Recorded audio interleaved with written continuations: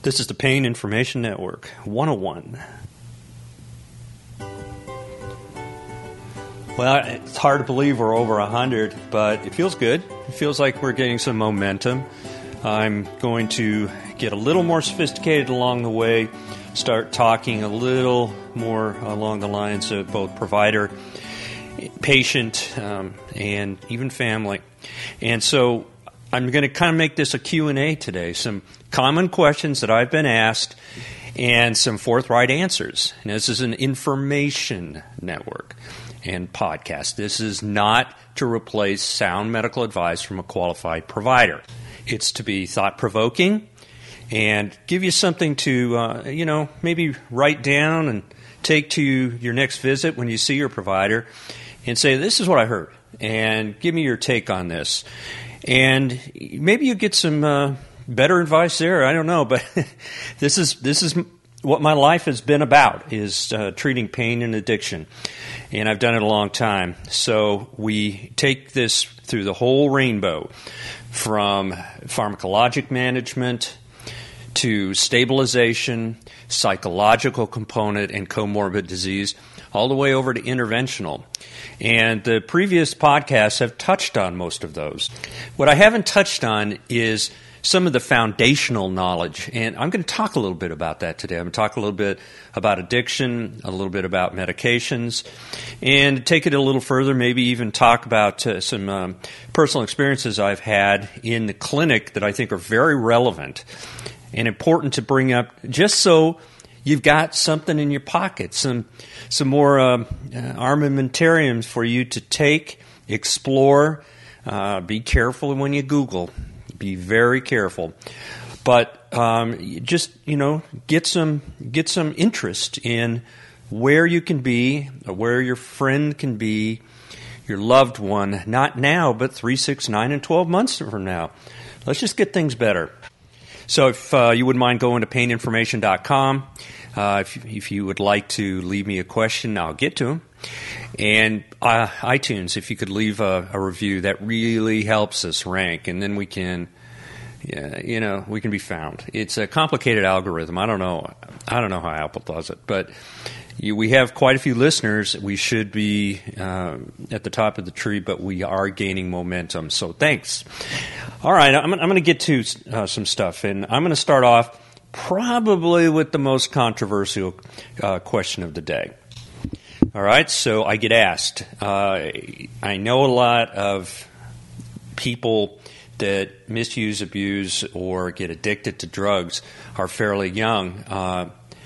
What do you do when you get pregnant? And how do you handle that? I'm addicted to opioids, and I'm pregnant, and I just found out. What do I do? Should I abruptly stop? Should I keep it in hiding? I've used IV drugs. I've snorted, but I prefer pills. And I need help. I'm afraid I'm hanging around with the wrong people. Let's break that down. Yeah, hanging around with the wrong people. Podcasters across iTunes in certain segments tend to emulate each other, and they say the same things and reinforce, and they're very good. For example, you're really the average of the 5 people you hang around the most. That seems to be one of the things that you hear on these podcasts a lot. Well, I can tell you what, that is true, and no more so than the world of addiction. If you're hanging around bad people, you have triggers and you have cravings. Those triggers can be fast. And I mentioned before, in the case of cocaine, and you're looking at the brain through these real sophisticated scanners, it can take a nanosecond, 1/30th of a second, 1/3000th of a second, very quick association, and the brain lights up, and you want some cocaine. Cocaine is highly addicted, and it's a tragedy drug. It's rarely taken alone. People tend to go back and forth, and they love their benzodiazepines, got to come off the crash, and then they love their opioids to feel a little better after the crash, get that euphoria back, and then they want that dopamine rush from the cocaine. Nothing is like a front row seat when you either snort, smoke, inject or whatever cocaine. It's just a huge dopamine surge in the nucleus accumbens and the other central acting mechanisms that give quite a bit of pleasure. So it's sad, and it's very real. Yesterday, I had a patient come in who's been on the buprenorphine program and has had a couple hiccups, and we don't get into people. It's not a moral failing. We help them work it through motivational interviewing and other techniques. We try to get them back on track because, let's face it, we all screw up.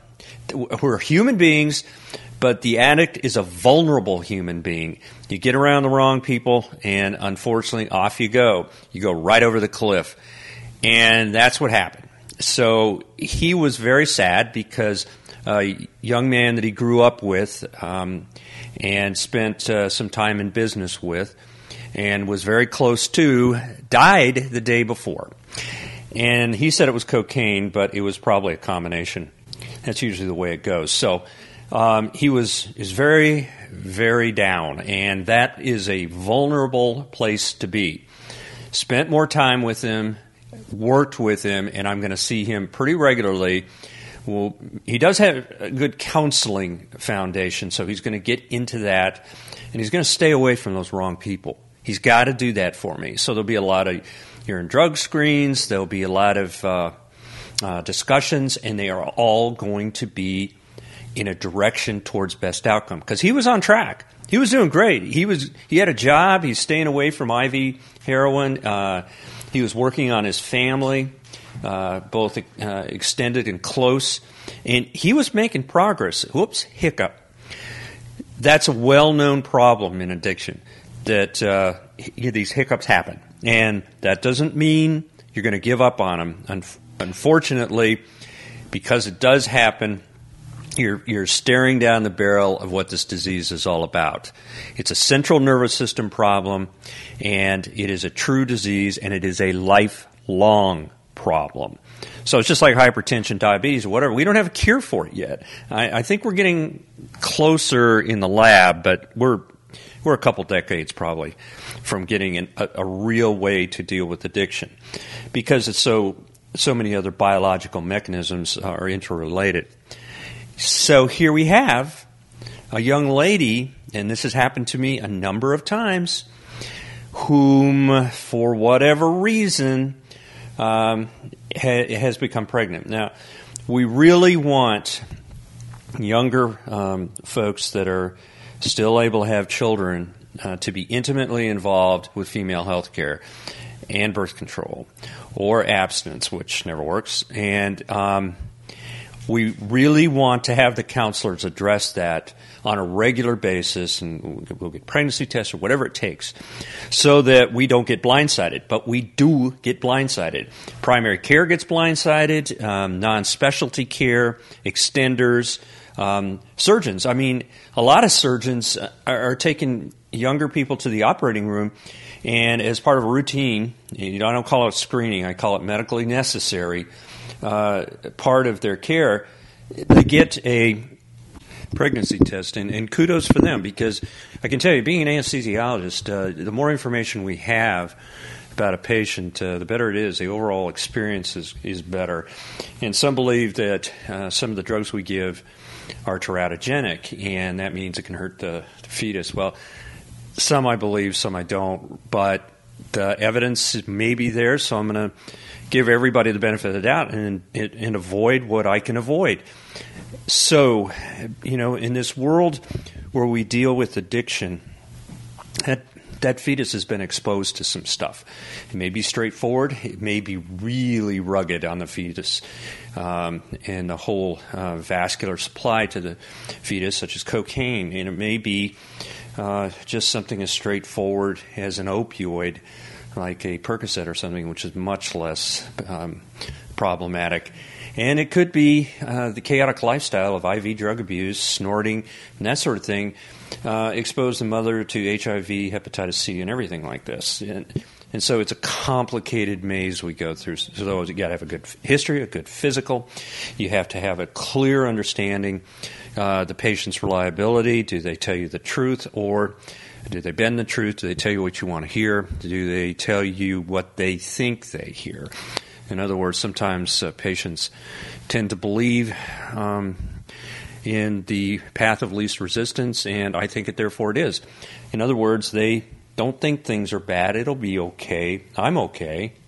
Well, the developing fetus is a very different story. At different stages of development, even just weeks, at different stages during the week, it can make a lot of difference. And so, that's what we do. We try to minimize risk. Not always easy to do, but we do our best. That's all we can do, is we do our best. So, all right, so first do no harm. Let's start thinking how to first do no harm. We have an individual who is now pregnant, so we've really got two to worry about, and we've got a complicated problem called addiction, and we've got the individual who is living some kind of life, chaotic all the way to very discreet addict. It's a big, large variation of personality characteristics, traits, and reliable characteristics of treatment, in other words, compliance. So we got to look at that. And the best thing to do is a study. And these studies are going to be very difficult and challenging from an ethical standpoint, but also they're going to have to be designed special ways. Because you can't necessarily do a study in a pregnant person the way you would do it in, say, somebody you're studying an antihypertensive or a pain medicine, where you can do a double-blind crossover study. You just can't really do that. You have to think that you have a developing human being in there, and what are we going to do? So let's look at some of the literature, and I'm just going to bring up the literature. I want the interested folks to either contact paininformation.com with questions, or their provider. That's the best way to go. Their OBGYN, which will know these things, and talk it over ASAP if this dilemma pops up. I would hope that the OBGYN would incorporate an addictionologist if available to assist, because this is an important time in an individual's life. What you do here can affect the fetus for decades. And so let's talk about it. Mother study. Yeah, that's an acronym. Kind of clever. Maternal opioid treatment, human experimental research. Mother. So they compared buprenorphine to the standard, which is methadone, that has been used for a number of years in the treatment of opioid use disorder in pregnant females. You think it doesn't happen much? It happens a lot. It's been utilized for this purpose the past 40 years. So it's been around a lot, and we know a lot about methadone. Methadone is associated with neonatal abstinence syndrome. That means when the baby's born, it has methadone in him or her. And so they have a mini withdrawal, or they have a lot of withdrawal. And so they have to go into some type of associated treatment where they come down slowly on the opioid because they don't like to eat, they cry a lot, they go through withdrawal. They're miserable. So it's not a short period of time, because methadone, as you know, does not have a sense of humor that we are aware of, and it sticks around a long, long time. And so the mother is there in the hospital with the infant, and she's not coming home. And so friends and family are saying, what's the problem? It's not a jaundice baby. Baby, is there something wrong with the baby, or what's good? And the idea of getting treatment is to keep it confidential. That's really important to the addiction community. But they're in the hospital 18 to 20 days as the baby is brought down slowly by utilizing morphine or some other treatment, depending on where you live. And so this study, which is a really well-designed study, multiple locations, multiple sites, they looked at buprenorphine versus methadone. Is there a better way to do this? And we know that buprenorphine is a progressively favored child over methadone maintenance therapy, MMT. That takes an opioid-dependent woman and helps her have a trouble-free pregnancy, because we know, like I said, it reduces the risk of infectious disease, complications, spontaneous abortion, and miscarriages. You just don't stop somebody abruptly on opioids or wean them down quickly and let them go through withdrawal. If they're pregnant, they have an increased risk of losing the pregnancy. So what are we going to do? The study is a beautiful design, and it takes women, and they get syrup and tablets daily, but they don't know what they're getting. It might be the syrup that's methadone, or it might be the tablets that's buprenorphine, but they're getting them both, so they don't know what they're getting. That's an ethical way at looking which one is working better. And they wanted to see which mother was potentially more successful if there's more complications, and what about the infant when it's born? What do we know about getting him out of the hospital? Less time in the hospital is better for a number of reasons. Okay, so it incorporated design features so that this would be valid. And the most important thing was the staff that accumulated the information had to know what they were looking for. And you got to get rid of bias, and that was an important finding in the exam. Is both the exam and the history, but the staff needed to be very well educated on what's going on, so there's consistency, because it's a multi-center trial. So there were these 175 women who started, and 131 continued with the study. There was dropouts, there always is. But interestingly, during the open part of the study, 3 of them became pregnant again. So you could give them buprenorphine and then look at them against the opposite drug in the same mother and see what the experiential effect was with the infant. So they hypothesized that when you treat the mother with buprenorphine, the infant would come out with less neonatal abstinence syndrome. And guess what? That's correct. That's what happened. And so when you look at the data, the total doses of morphine was much lower in those that had buprenorphine. The duration of the neonatal abstinence syndrome, or NAS, was much lower. They got out of the hospital faster. And that's the deal. That's the deal. So building on the mother study, the next step is going to see what happens when it's not just opioids. It's other drugs involved. Because in reality, it's very, very hard to find a drug seeker or drug-dependent individual that just takes one drug, that being an opioid. So the next step is to look at those that have comorbid problems and co-administered drugs, but they either have licitly or illicitly, and most always illicitly. They love benzodiazepines, and that blunts the feeling of withdrawal and anxiety.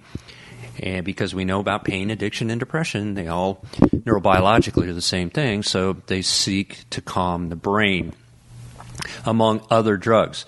So that's going to be coming up, and I imagine someday there's going to be a study that is in-depth that looks at buprenorphine and naloxone combinations. And we're going to probably, most likely, find out, as what some of the consensus discussions I've heard is, the naloxone is in such small aliquots or such small levels in the infant, it's not going to be a problem.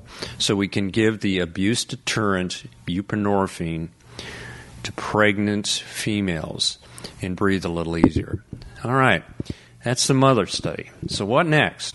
So I go to PubMed, and another good study by Jones et al.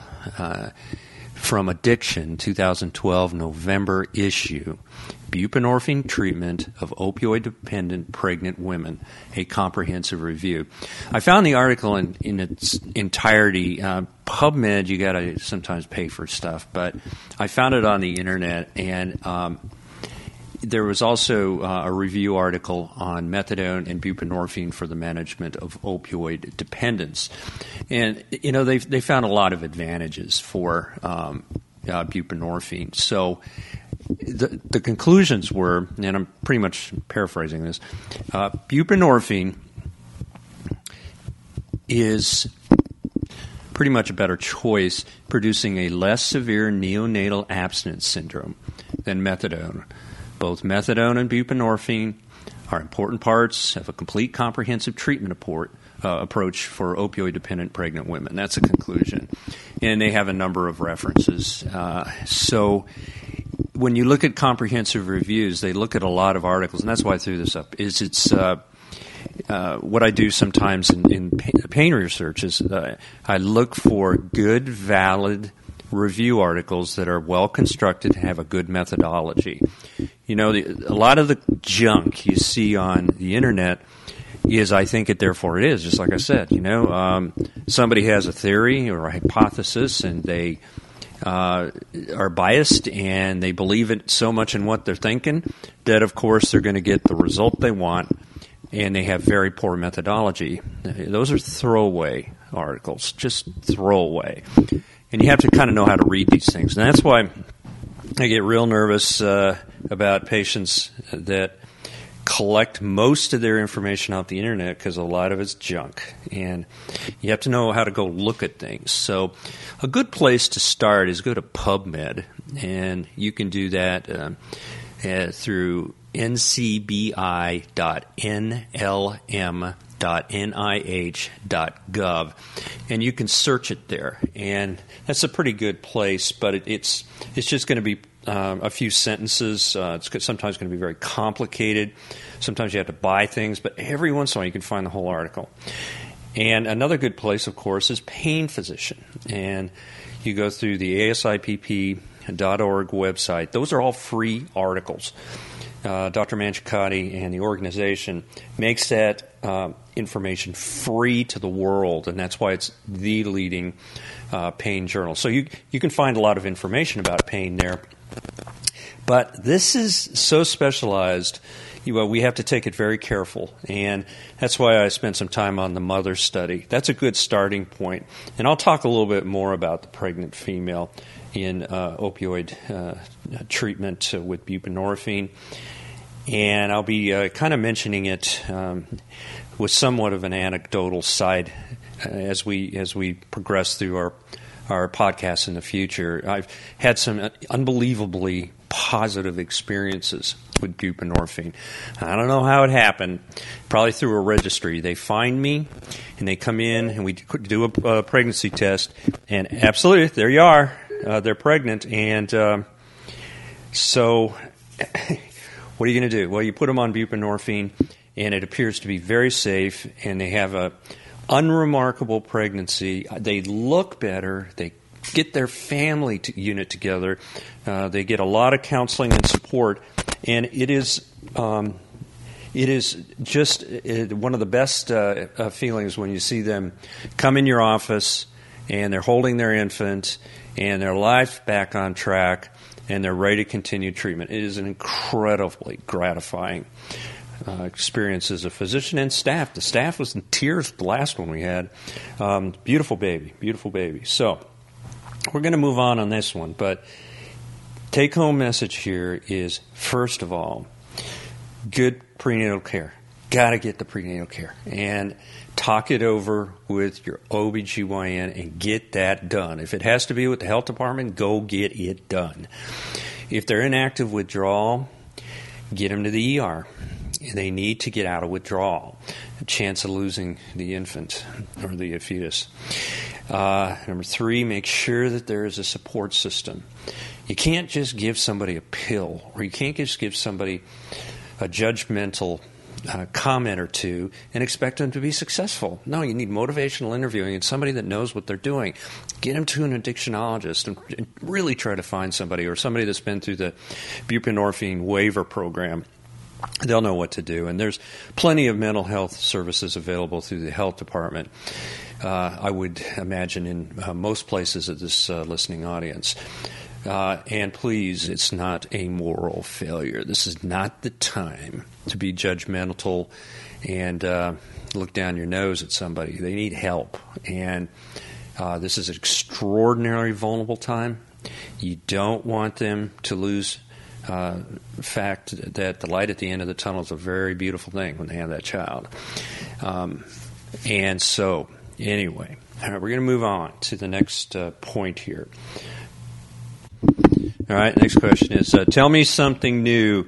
What's out there in the pain world? Well, okay, this is something kind of neat. Dr. Ramsin Ben-Yamin, you've heard him on the podcast, and other researchers have taken this really cool procedure called, it's a mild, M-I-L-D, procedure for spinal stenosis. That's minimally invasive lumbar decompression, and studied it mostly at Medicare's request, because to get something covered by Medicare and ultimately most of the payers, you have to have data, and you got to show that there's improvement in very important markers that can be reproduced, and it's published in the peer review literature, and they've done it.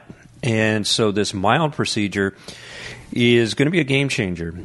Unlike the IDET procedure of a number of years ago, we'll talk about that later. It's going down a rabbit hole. But the mild procedure makes sense. It takes a special device and it decompresses areas that are pushing on nervous tissue or giving less room for blood to flow freely, henceforth that claudication that people get, that neurogenic claudication, that you can walk a little bit when you get spinal stenosis and then you got to stop.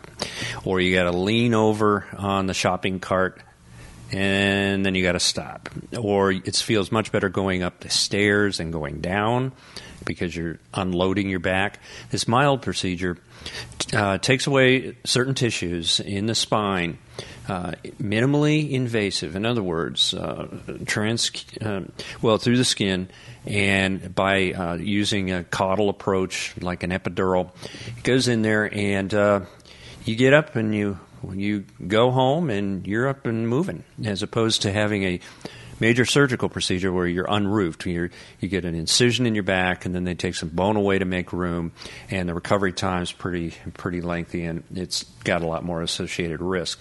But the mild procedure is coming. It's really neat. I'll have Ramsin on talking about that. He's touched on that a little bit. Another kind of cool thing that's coming up is this fuse. It's a percutaneous fusion of the sacroiliac joint. As you've heard us talk about, when you have added biomechanical stress above and below surgical fixation sites, so you've got hardware in there, or else if you just have a lax SI joint for whatever reason, this fuse can be minimally invasive. It's minimally invasive. It's through the skin without making a major incision, and it fuses the SI joint. And once again, you're up and running. You don't have to have this major procedure. Does it really work well? It appears it does. It's got some supportive literature. So that's really good. And I think that's going to be a pretty common procedure. It requires a diagnostic block because that helps us understand if your SI joint is a true and relevant pain generator. But that's not a problem.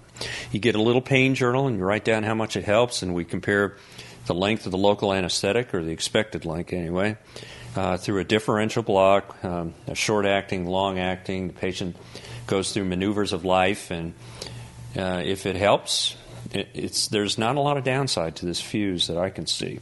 So that's coming. All right, why does gabapentin help my neuropathy? Good question. Gabapentanoid drugs, that would be the pregabalin or Lyrica, that would be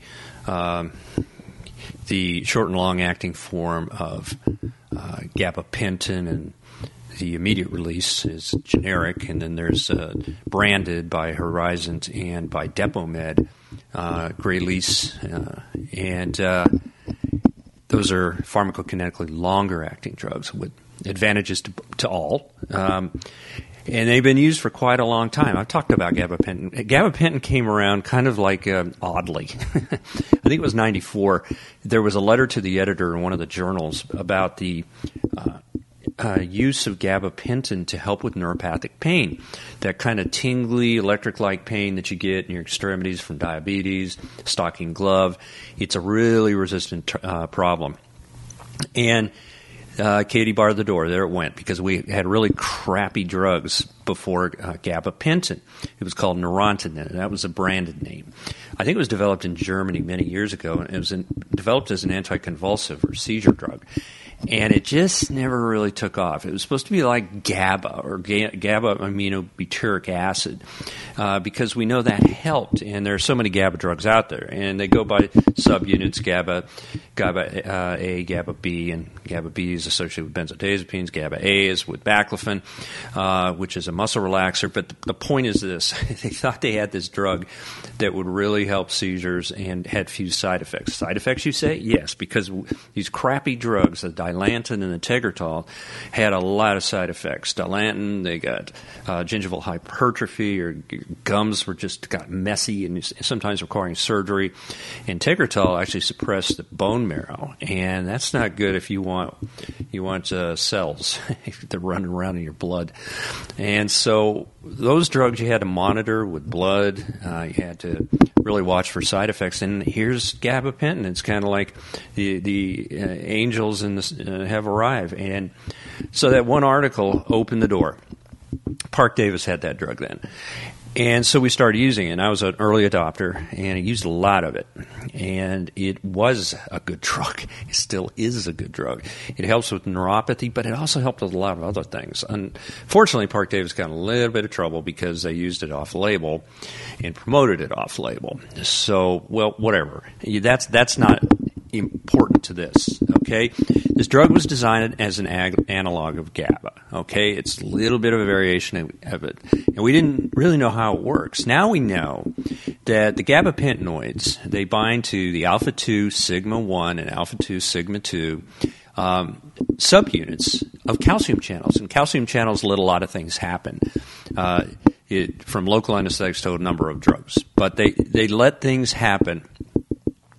And it turns out there's the first one, the alpha-2 sigma-1, it's associated with neuropathy. And it was first seen in a number of different models that were developed through animals. So the validity of that you have to kind of question. But in reality, it helped. And it had very few side effects. You didn't have to get blood work.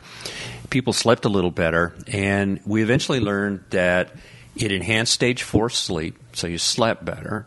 It decreased the amount of opioids that were necessary because it was I think it had effect on the dorsal horn of the spinal cord, where it actually made the opioid work better, so it was opioid sparing. And it had a lot of implications that it had a number of uses. It could help fibromyalgia-like pain. I remember I always talk about pain inside out. So this drug was working on the central nervous system in a unique way. And then it was pushed for some depressive disorders and psychiatric disorders and that sort of thing. So that's kind of where it got in trouble. And it was pushed in children and some other issues. But without getting too far into this sort of thing, the Gabapentanoids are a staple in pain management. And the good news is there's another new one coming out, and that's promising. These drugs may have an effect at the AMPA and NMDA receptor, that's N-methyl D-aspartate receptor, and it's our ketamine-relevant receptor, and they work in the spinal cord and certain areas, and they work at the voltage-gated channels that allow neuropathy to develop where it's going.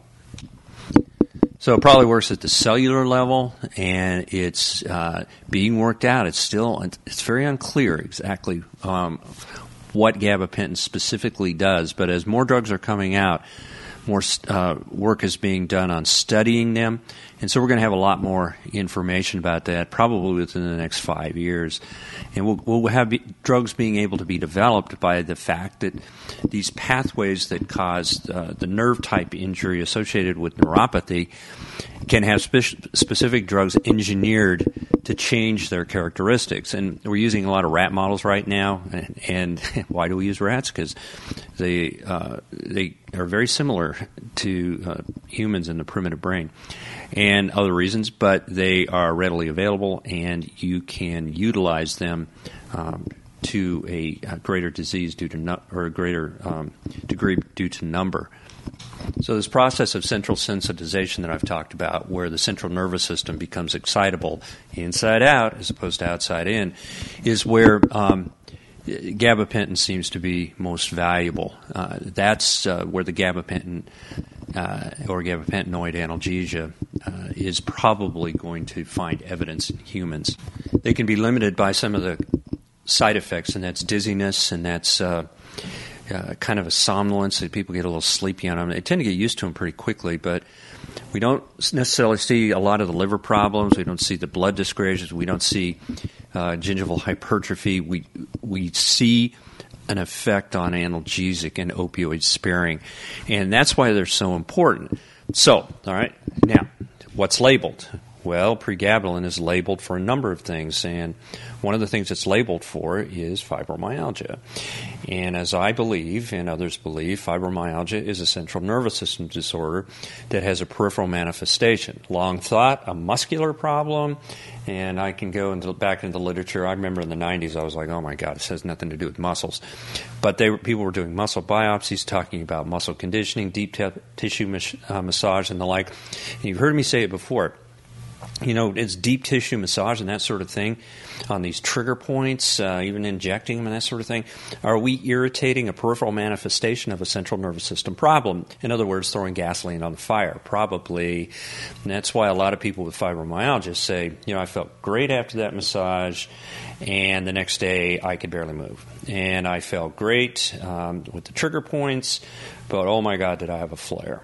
And another problem is they tend to have altered sleep, and they tend to have trouble with memory, that fibrofog. Well, that's a central nervous system problem. We do know that fibromyalgia does not have good stage 4 adoption. They tend to stay in alpha-2 intrusion in the sleep studies. In other words, they don't get to deep sleep. You don't get to deep sleep, it interferes with memory. It interferes with learning. And it all goes back to brain-derived neurotrophic factor that we talked about that has to do a little bit with synaptogenesis and the brain health. And folks with fibromyalgia and other disease states like diabetes and Alzheimer's and the like, they actually have brain mass shrinkage because they don't have that rich neuronal crosstalk, or that crosstalk's not the right name, it's a dendritic formation that is so important for the sick neuron to become healthy. And what we notice is people that are sick that get exercise and they maintain a good, healthy lifestyle is they develop more dendritic formation, hence more brain mass. This has been demonstrated in PET scanners.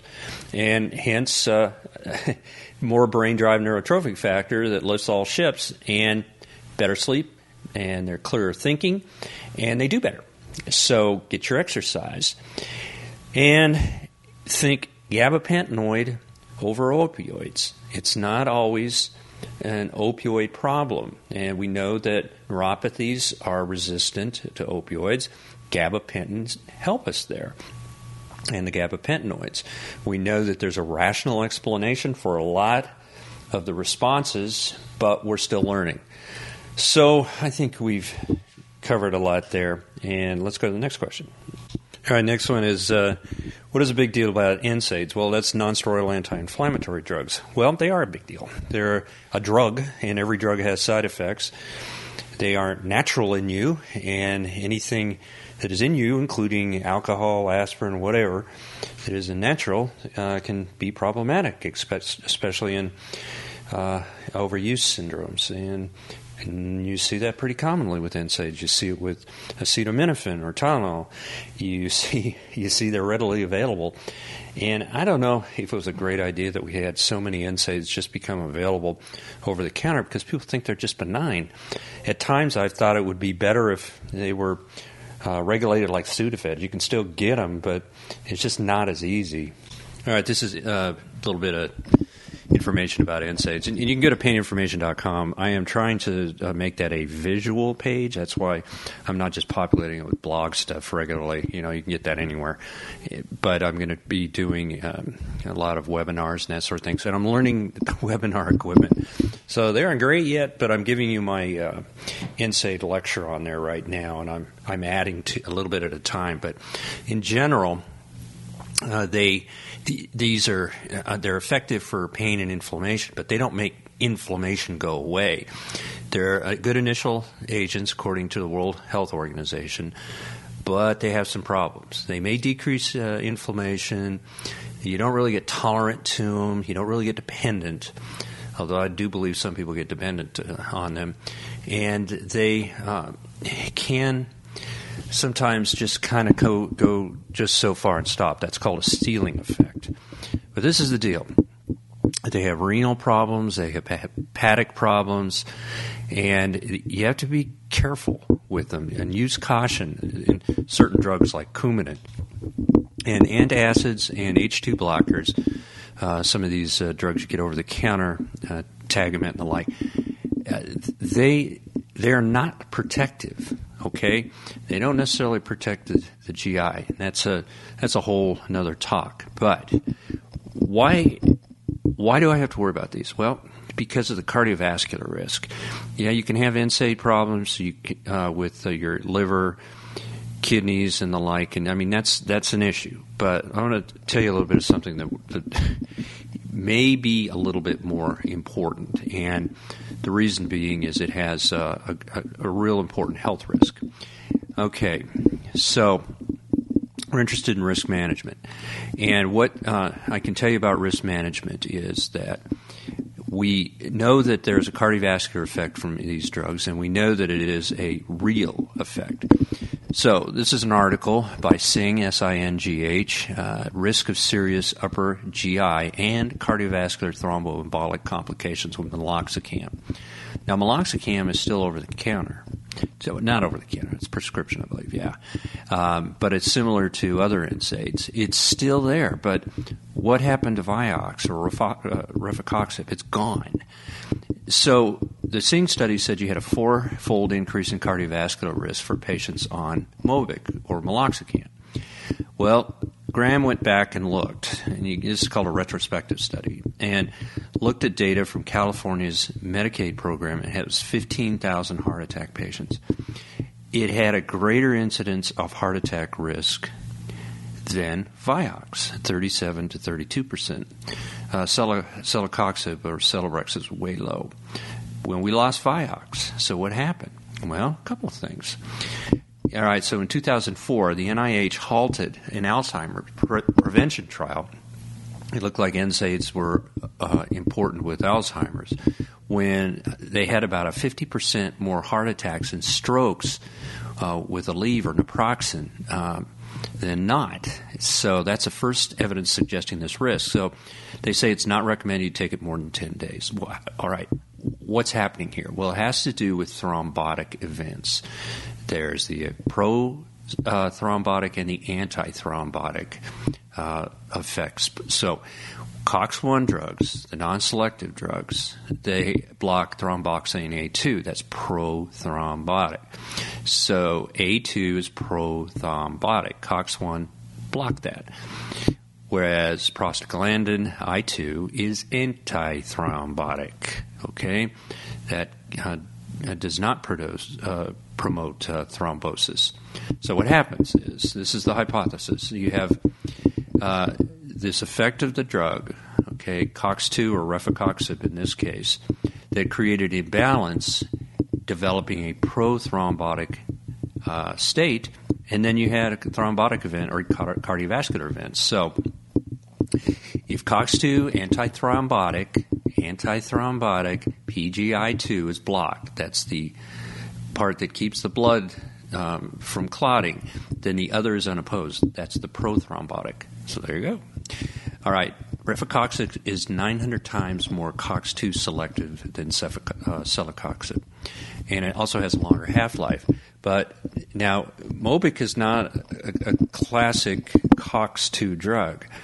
It's got a little bit of mixture of both, so it's still up there. So why was rifacoxib such a bad risk? Well, if it's 900 times more potent than celecoxib, doesn't it make sense that it would be potentially more prothrombotic or develop blood clots? Now, interestingly, one of my big GI bleeds when I was in my training was this drug called Feldine. And it has a really long half-life, like once a day type thing. And it just hung out. And there they went. But I think it's just almost historical. So we're always looking for safer drugs. However, it does not appear that COX-1 has any safety over COX-2, cyclooxygenase. Learn more about that at paininformation.com as I push through the NSAIDs from my lecture, and that'll include salicylates and other drugs. So, all right, I think that's probably about enough for you today. I'll have some more questions, and this is the great one. I went to the ER for kind of like malaise and feeling bad and that sort of thing, and the doctor said I was an addict. I went off on that one. So I'll tell you a little bit more about that one in an upcoming episode. So anyway, if you'd leave a review, I'd appreciate it, and thanks for coming.